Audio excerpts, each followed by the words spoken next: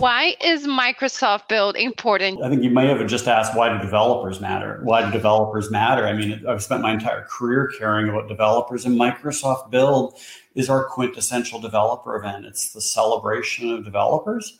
And I'm so excited because, hey, every day I get up, how do I make the world better for developers? And with this being our overall developer event, it matters so much because, hey, developers are so important to Microsoft. Here, speaking of free tier, so we also announced today that we are expanding the benefits on our free tier. So we announced free tier, I guess, like last year, I think is when we did that. And it came out with, you got 400 RU and 5 gigabyte of storage for free.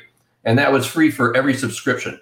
So if you had multiple subscriptions, you could have a free tier account in each one of those. And those are great for getting started because you don't pay for anything up to that 400 RU.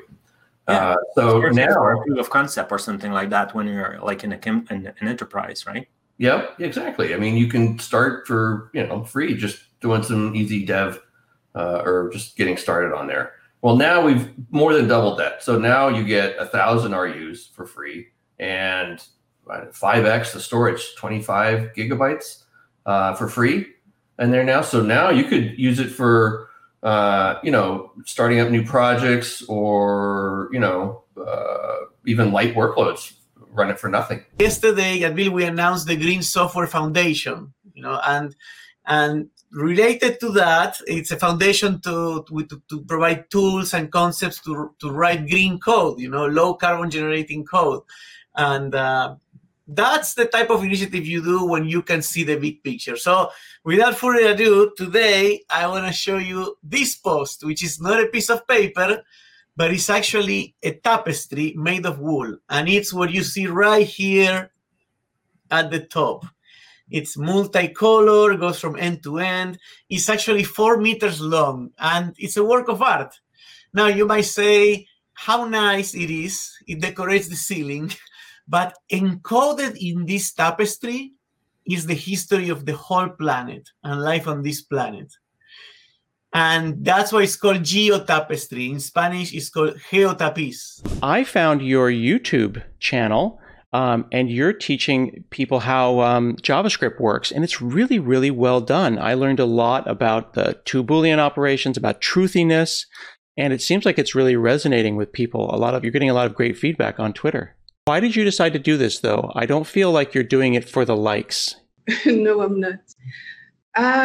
I really decided to start learning JavaScript recently, about a few months ago, start learning the basics and take it very seriously. So I decided to teach what I'm learning, to help 1 or 2 people out there. And to be able to teach it, I need to fill my knowledge gaps. So that's why I decided to start the YouTube channel. Interesting. So that's a very common philosophy as a teacher. The way that you learn the most, you become the best teacher, is by teaching the thing, and you're just a little bit outside your comfort zone. It sounds like you're maybe a few chapters ahead of me. So I'm learning with you, and you're just a few chapters ahead. We have Power Apps Developer Bootcamp. This is the last week of the weekend for that. So there'll be lots of great sessions there to learn all about Power Apps and the pro code side of things there, and a Q&A panel and everything. And then the other one is something called Tech Stylers. They're having their first anniversary. This is a great women in tech community for Power Platform that Foyan, one of our MVPs, started up about a year ago. So good anniversary going up for that. So really looking forward to participating in both of those this weekend. And I hope that if you are interested in Power Platform at all, you can check those out. That's pretty awesome. I love good women in tech, women empowerment stories.